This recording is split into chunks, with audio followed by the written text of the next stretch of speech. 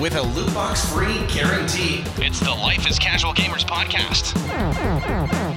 Hello and welcome to another episode of the Life is Casual Gamers podcast. My name is Matt, and I know that this episode is late, but life has been a little bit crazy. I did record an episode yesterday, actually, but what I talked about in the episode ended up getting updated, so I'm just going to re-record the entire episode and get this up when I can get it up. And speaking on that, I also wanted to mention that there may actually be further delays in upcoming episodes, and I may actually completely change the day that we upload the episode, just because I'm going through some crazy stuff. Took a new job.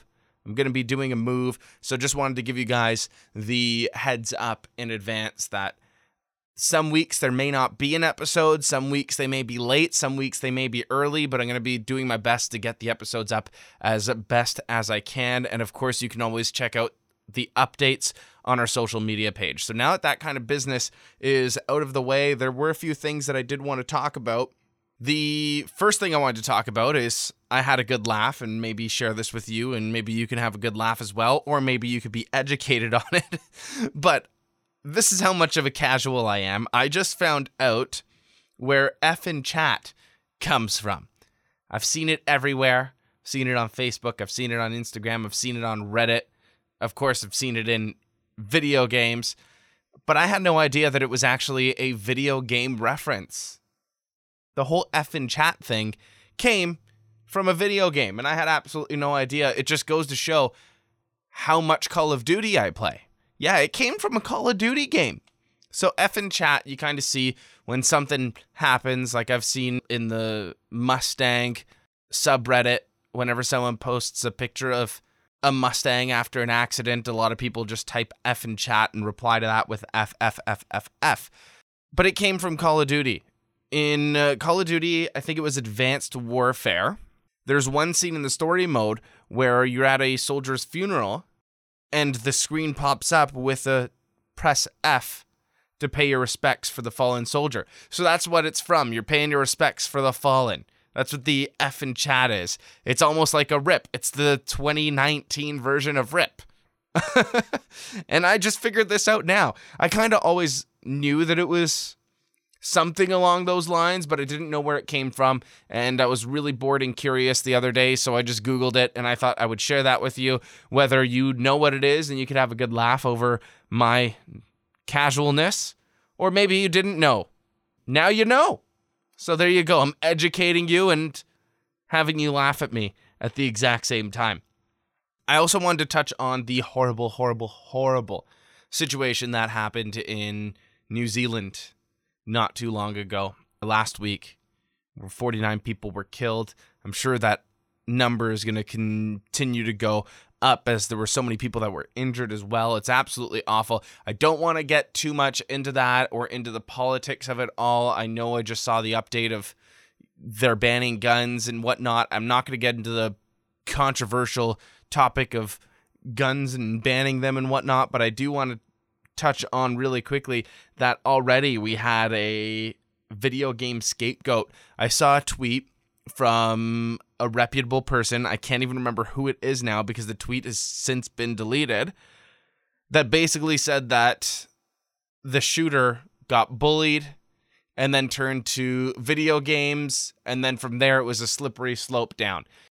Why does video games have to always be the scapegoat? And when I say reputable person, by the way, I mean, like, they're a journalist at a major, I believe they were a journalist at a major outlet, which kind of loses the whole reputable tag once they start throwing out theories as to, oh, well, they got bullied and then they were playing violent video games.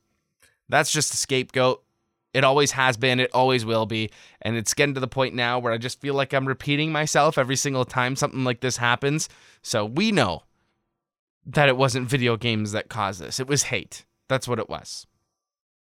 Now that I got that out of the way and I got that off my chest, there actually is another thing that I wanted to talk about. The Apex Legends update completely triggered me because it messed with my keyboard settings. I'm going to go into that into more detail. This is actually the reason why I had to update the podcast And you'll hear more as to why coming up later on the podcast. First, let's get into the big stories in this week's gaming news. Noob News. Google's getting in on the gaming action, announcing their upcoming gaming console. That happened earlier this week. It'll be called Stadia, and they're claiming that it's going to be more powerful than the PS4 and the Xbox One combined. The VP of Google, Phil Harrison, said that as a new generation game platform, Stadia will of course embrace full cross-platform play. Developers will have the ability to enable cross-platform multiplayer for all players and even bring game saves and progressions across platforms as well. And I think that's where they will ultimately win. If you have cross-play game save, that is huge, because it's one thing to say, okay, I can crossplay on my PS4 with my friends on PC on Fortnite, but my PS4 account has different skins than my PC account or vice versa. But when you get into a game where you're allowed to actually save it in crossplay, that's where you got me. This may actually raise the bar when it comes to gaming consoles and even gaming standards. And especially with the influence that Google has, I think that if anyone's actually going to crack the Sony, Xbox, Nintendo stronghold, it probably would be Google. So that's pretty cool. I'm really, really liking this, and I look forward to checking out what they bring to the table when they actually release this console. And I'm also really curious as to the price, because the price is going to play a big factor. When it comes to my gaming consoles, I always wait a year or two for them to go down in price and then go on sale, and then I go and buy it. I'll never buy it the first day, because they usually in a year or two come out with an upgraded one. It goes down in price. Yeah, so price is big on my consoles because I spend a lot of money on my PC that I don't want to spend as much money on my console. My PC has more use than just gaming. Call of Duty, speaking earlier on the whole F to pay your respects thing, well, Call of Duty isn't done making games yet, and as much as we refer to Call of Duty as recycled warfare, at least me and my friends do, people keep on buying it, and now you don't have to buy it, and you can play it on another platform. I'm talking about Call of Duty on mobile. They've confirmed that they'll be releasing an official Call of Duty mobile game, and they'll include the popular maps like Nuketown and Crash, and multiple game modes, even hinting at Battle Royale, which is pretty cool. And while we wait for the new Halo game to hit PC, we'll also be waiting for the Halo TV show. Last year, Showtime said that they were ordering the show, but in Hollywood, that kind of doesn't really mean much. They can order the show, but never do anything with it. But it looks like that's not going to be happening this time, as another showrunner was added to help make the show possible. So we may be seeing a Halo television series and a game that we're able to play on PC. So it's exciting times for Halo fans right now. Still waiting to find out when Witcher will be on Netflix, but that's a completely different story. Don't have an update for that in the news this week. A huge story that I've kind of buried at the bottom of this newscast is Apex Legends released their first battle pass this week and a new character, Octane. I happen to be lucky enough that I leveled up to get my first unlocked character in Apex Legends the day that Octane was released, so I've been playing as him. I still haven't played as Mirage or who's the other guy with the gas? Can't remember his name. Moving on. I got Octane. He's pretty cool. First legend that I unlocked. He seems to be a little bit OP. He heals himself as his passive, which I really like. But I probably would have waited to get the battle pass and looked into it a little bit more. So you may want to consider this when buying that battle pass. It's about $15. But it is a grind. So for someone who plays the game casually as me or just doesn't find it as rewarding as I'd like it to be, I would suggest really looking into the details before forking over that money like I did. I just instantly purchased it because I was like, hey, you know what? Maybe this will make the game more rewarding. Ended up being more of a grind. And I also regretted the purchase because when I logged into the game, I realized they started messing with my Razer keyboard. And well, I'm going to go into detail about that in this week's Geek Out Freak Out, which it's just about time for. Geek Out Freak Out. All right, this week is a little bit more of a freak out rather than a geek out, I'm not geeking out about the Apex Legends update for one reason and one reason only. I have a Razer keyboard and I have a Razer mouse. I have the lighting set the way that I like it, which is a nice, static, low brightness red so it doesn't distract me while I'm playing my games or while I'm typing. It's very neutral. It looks cool. That's all I need. That's all I want. I bought the keyboard because I like the functionality of it. I didn't buy it for flashing colors. But with the Apex update, I guess they teamed up with Razer and decided to tap into my Chroma reactive settings and everyone's Chroma reactive settings. So when you open up Apex, it has custom flashing lights, which I do not like at all. The flashing lights, the waving lights, the different colors, they distract me in my peripheral vision because I play in the dark. They just completely bothered me. I did not like it whatsoever. Especially when you're in the plane, ready to drop, the lights completely go down, so I don't even know where any of my keys are because I'm just looking at a blank black keyboard. That drove me mental. I didn't like the layout. I don't like the Chroma reactive stuff at all. I just want my basic thing. And I just think that if you're a game developer and if you're a hardware maker and users and customers set up your hardware the way that they like it, don't do it. Don't mess with our settings. Just don't. Have a way where you can download it or make it optional. You can download a profile and set it. Make it optional. And at the very least, if you're going to force it upon people, put an option in the game to turn it off.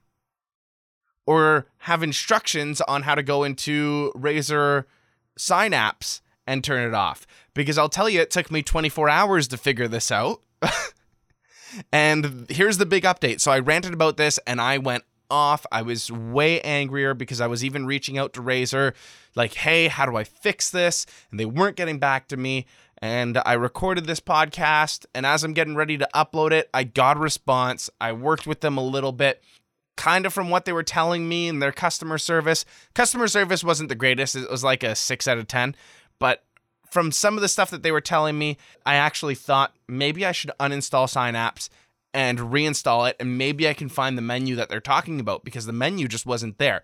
So if you're having the issue where you do not want this Chroma reactive lighting and you can't find a way to turn it off, uninstall your Synapse, reinstall the 3.0 version, and then go into Connect, and you'll see the Chroma apps just turn that little switch off, and it won't bother you anymore in Apex or any other game. The thing that made me mad was that it took me 24 hours to figure this out. And it took over 24 hours for Razer to get back to me. I saw them replying to other people, but it takes 24 hours to get back to me. Buddy just tweeted an hour ago. But okay. So I was a little bit disappointed in that. And I got a little bit meaner about it, but still, don't do it. Don't do that. Do not do that. That's not okay. Now that I figured it out, I'm a lot happier. I'm a lot less stressed when I'm playing the game because I can't figure it out. And if you need a print screen as to how to turn it off for you as well, I took a print screen and I put instructions on our Facebook and on our Twitter and our Instagram as well, so you can go and check that out if you need a visual. So this week, there's absolutely no geeking out about any game that I've played or anything like that. It was more of a freak out that really bothered me, as you can tell. Now that I'm done venting, let's move on to our last segment, Thoughts and Prayers. Thoughts and Prayers. My thoughts this week are, why do game developers think that it's okay to just mess with our hardware settings by default? My prayers are that every other developer, including Respawn, learn from this and never do it again. Don't mess with the settings that I have set and that I'm comfortable with. Just make it a simple download for the people who want the reactive lighting. All right, that just about wraps up the show. I'm done venting. It kind of took a lot out of me. This week has been hectic for me personally. So if you want to help out the podcast and make it a lot easier for me, you can like the show, follow the show, subscribe to the show, leave a review, rate the show, and share it with your friends on social media as well. Retweet this, share it on Facebook. Of course, we'll continue to try to bring you all of the latest weekly gaming news and opinions from a casual standpoint each and every single week. And good luck and have fun, you filthy casuals.